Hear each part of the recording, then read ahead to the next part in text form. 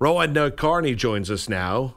Sports Illustrated covering the NBA. He's been basically, live blogging the entire free agency period. Rohan, good morning. How are you? And first and foremost, what are you doing in terms of rest? Like, when do We're worried about you. When do you take time in order? Because, rest is important. How exactly, you can only have so much Red Bull. How exactly are you working your way through this deal? I was really planning on sleeping in this morning until I got the text from Maggie yesterday. No. Honestly, it's been fun. I love free agency, so we got other parts of the offseason to rest. Free agency is a lot of fun. All right, well, it started. What a gamer! It started at 12:01 Friday night, Saturday morning. The rumors, though, the Paul George came down. Paul George trade, came down around what, 10? Right, 10 o'clock. Right, so 10 o'clock Friday. So how much sleep have you gotten over the last 2.5 days? Enough. I would say just enough to keep me going. I would say it usually dies down around 2 a.m. So between 2 and 8, there's not a lot going on. So you get about 6 hours a day. That's solid. All right, that's solid. Yeah, that's not bad at all. I'll make sure now I know when to text you, Rohan. Right around 3:30 a.m. Just when you're getting into that REM cycle. Just repeated texts, one after the other. All right, Rohan, let's start with I think probably the biggest news, and we'll get into some individual contracts in a moment, but just the news that Carmelo Anthony is willing to waive his no-trade clause to Houston or Cleveland. Not a big shock there that those are the teams that he might be targeting, but is this able to happen? I mean, how can we conceivably, how could Melo conceivably get himself from New York to one of these teams? Yeah, I'm definitely a little skeptical of it. I think if he is going to get to Houston or Cleveland, a third team is going to have to get involved or something like that. Woj also reported that Daryl Morey's kind of been working the phones for a little while right now. I just don't see how the Cavaliers or Rockets have the assets that would make the move worth it for the Knicks. I mean, Houston can give up Ryan Anderson, but, why would the Knicks take back that contract? He has an extra year than Melo left on his deal right now. I just don't know that either team has an asset or a piece that's really intriguing for New York. And on top of that, I mean, Cleveland especially, if they give up Kevin Love, I think Carmelo would fit in great against next to LeBron, but ultimately, if they're trading Love, it's a wash. So, it's big news for sure. I wouldn't be surprised if a third team got involved somehow, because right now I don't think Houston or New York really have anything of value to offer the Knicks. Rohan, the other thing that's curious to me is why would he want to play for D'Antoni in Houston? I get Chris Paul, I get it, but he had such an issue with D'Antoni in New York. Definitely. I mean, obviously they have a history. Brian Windhorst said a little bit after midnight on Friday that those two, I don't know, whether it's some kind of secret back channel communication or whatever, but allegedly, they've kind of worked things out and they've settled it. I think what it comes down to is what you're seeing around the league is, teams and players alike don't want to sit back and just, let the Warriors win these next, few titles without a fight. I think some people are really, really desperate to beat Golden State, and you can include guys like D'Antoni, James Harden, and Chris Paul in that group. So I think that, what we're seeing is people are willing to do literally whatever it takes. If that means, settling old beefs and whatnot, to take down the Warriors, they're willing to do it. So I think that's what it comes down to is, these are people who are really, really going to do whatever it takes to kind of beat Golden State. They also have a connection with USA Basketball where maybe that's a way where people can work back channel to try to repair that relationship, which definitely did go sour in New York. We're talking with Rohan Nadkarni. He's my colleague at SI.com and Sports Illustrated. He's been covering free agency. Before that, the draft. We were together on a draft show for 4.5 hours, sitting next to each other, which was a lot of fun. Another thing, Rohan, Moose and I don't exactly see eye to eye on this one, but in terms of Cleveland and their front office, in my opinion, I feel like Chauncey Billups is really screwing the Cavs right now because he hasn't made a decision. He's waffling on whether or not he wants to take a front office job with them. Meanwhile, as you know, you're live blogging this, precious days, minutes, seconds are clicking off the clock where Cleveland could possibly try to do something aside from the re-signing of Kyle Korver. How do you see Cleveland's front office? And if Chauncey's not going to take this job already, I mean, how much could that hamstring them? Or am I overblowing this too much?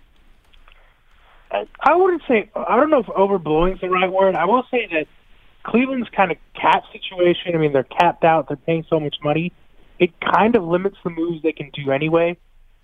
They can't go out and sign a bunch of free agents because they just don't have the money to do so.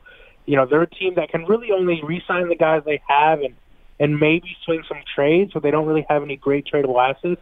I think if they do bring in Chauncey, it would be as president, not general manager. So he's kind of, I think, a big picture guy anyway. So I would say you're overblowing it. I think the thing is, no matter who they bring in, it's not like then all of a sudden they can start this flurry of moves.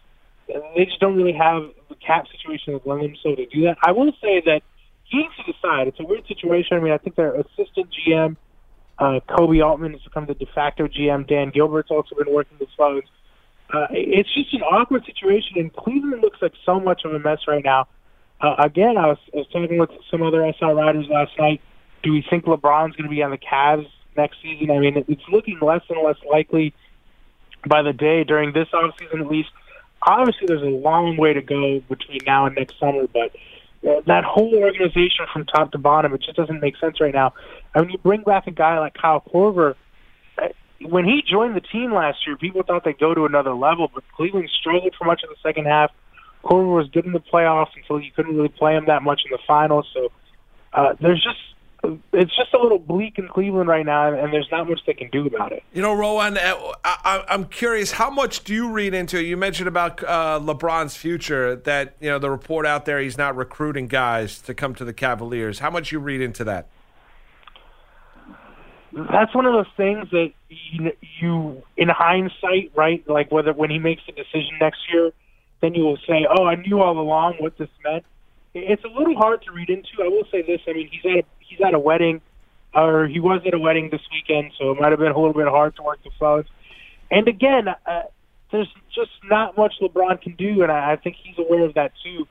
I mean, he can get on the phone with someone, but he'd have to be asking a player like Zach Randolph take the veterans minimum, which is a huge pay cut even for him. So, I think for the Cavaliers, the biggest thing that's hurting them right now are all the contracts they've already given out to guys like Love, Irving, Tristan Thompson, J.R. Smith.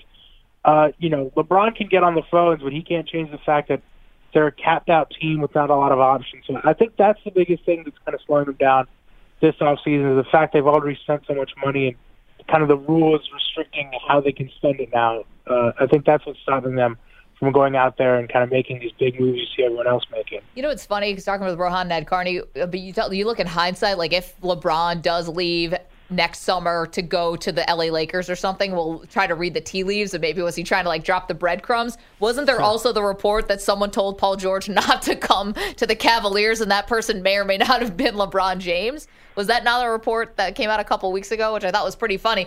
Rohan, we're also talking about some other Eastern Conference teams, a team that I know that you feel very fondly and highly about is the Miami Heat. Obviously, you're a Miami native, but also Boston, both making their pitches for Gordon Hayward.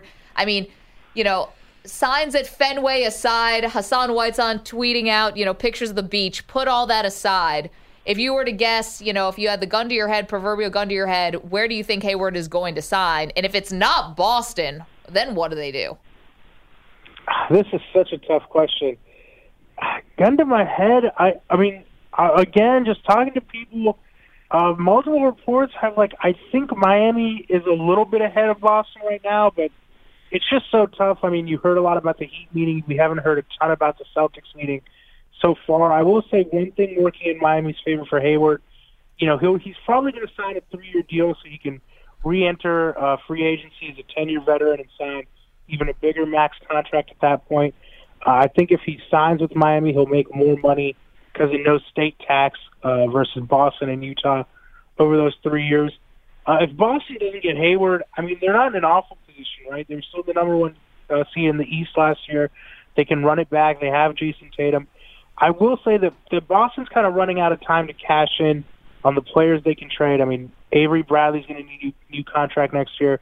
Isaiah Thomas is going to need a new contract next year. Marcus Smart could be a restricted free agent. So Boston's in a tricky situation in that place. I mean, they still have a lot of draft picks coming in. They're not in an awful place. I think a lot of people are, including myself, frankly, want Boston to kind of push their chips to the table and win now, but it's also not an awful strategy to wait out LeBron maybe for another year or two and try to keep this level of success going for a while. So if Boston doesn't get Gordon Hayward, I don't think they're in awful shape. They're still set up for success, 1 or 2 years down the line.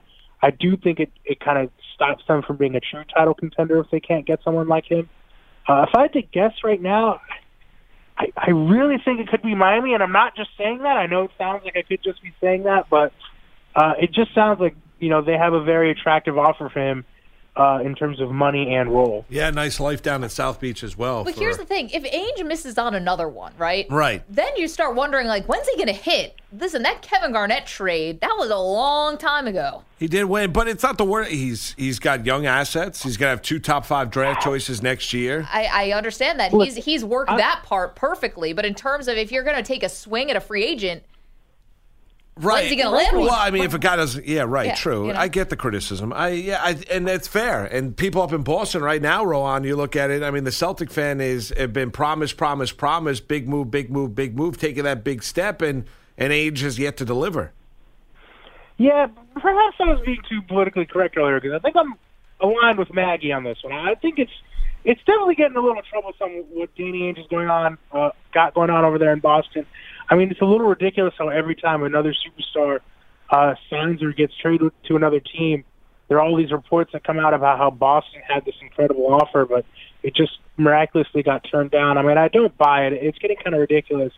I do think Ainge is at fault. They should have either Paul George or Jimmy Butler, and if you look at the prices those guys fetch on the open market, it's ridiculous Boston didn't top those offers. If I'm a Celtics fan, I'm not howling only because, they do have a bright future, but it's just getting ridiculous year after year where Boston seemingly has, all the assets in the world to get. I mean, you look at Jimmy Butler, the guy's on an incredible contract. He's under contract for 2 more years, and you can't swing a deal for him. It's bad. I mean, I think it reflects poorly on Danny Ainge, and I think there's definitely a lot of pressure on him to sign Hayward. Yeah, I think that's fair. Then, I mean, you look at what the Indiana Pacers got back for Paul George. You don't believe the report that Boston offered the 3 first-round draft choices for him? It's tough. It's tough to know what the actual offer is. If they did offer 3 first-round picks, it probably wasn't any of the ones that are going to end up near the top of the lottery. It probably would have been mid to late first-round picks. But you know what? Honestly, if that's the instance, I'd rather have that than what they got back from Oklahoma City. I'd rather have the picks. Definitely. I mean, because I got Oladipo and I got Sabonis. Sabonis is going to be limited. Oladipo is overpaid for the player that he is, Rohan. I do agree Oladipo was overpaid. The more I think about that trade for the Pacers, the less I hate it. I still think it's a bad trade, but at the end of the day, those mid to late first round picks, they sound great until you actually have to select those players, and then you're kind of in this situation where, again, it's a crapshoot, and they probably have the same chance of turning out to be a great player as Oladipo.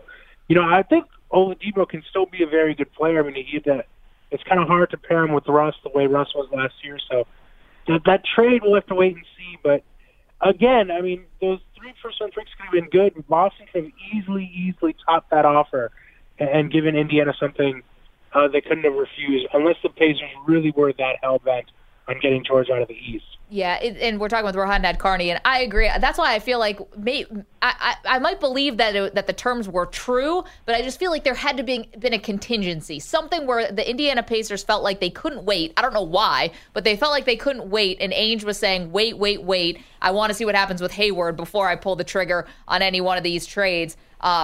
With Indiana. Rohan, just finishing up here, I guess big picture, broad picture, we've had a lot of signings in the last couple of days. Obviously, the Toronto Raptors decide to run it back with Lowry and Serge Ibaka. Millsap goes to Denver. Who do you think overall has had the best, 48 hours or the best free agency period? Is it still, just Houston getting Chris Paul, or is there another team that's emerged as a real threat, you think? No, I really think it's got to be Houston, not just Chris Paul. I mean, you look at what they gave up in the Paul trade, just one starter, Patrick Beverley. Decker's a nice piece, but not someone who is, unreplaceable. And beyond that, I mean, they still have a great 8-man rotation. They still have Ariza. They still have Eric Gordon. Bringing back Nene was a great deal for them. So I think it's got to be Houston. And I'll say if the Rockets somehow swing this deal for Carmelo Anthony, I think that makes them easily the second-best team in the league, definitively. And beyond that, I think Melo really does give them a legitimate chance against the Warriors. I mean, they have 5-man combinations they can put in Houston right now that are going to be deadly shooting-wise. I love the addition of P.J. Tucker there, just a quintessential 3-and-D guy. So I think it's got to be Houston. Daryl Morey, had that quote, you're either in the weapons race or you're out, and he's firmly in, and I think that's great for us as fans. It's great for the NBA. So I think it's got to be Houston right now. I do like what Denver has done. I think Millsap is going to be great there. One team I was high on was the Wolves, and I don't really like the Taj Gibson signing for them. So we've definitely seen some stuff all over the place, but if there's one winner right now, I think it's got to be the Rockets. Yeah, Rohan, a final one for me, and that is the Thunder. You mentioned that you don't love it, but you don't hate it as much as you originally did what the Pacers got back. What about Oklahoma City, the gamble of Paul George for the year with Russell Westbrook, and see exactly where the chips fall at the end? But what about from a Thunder perspective? How do you like the addition of Paul George?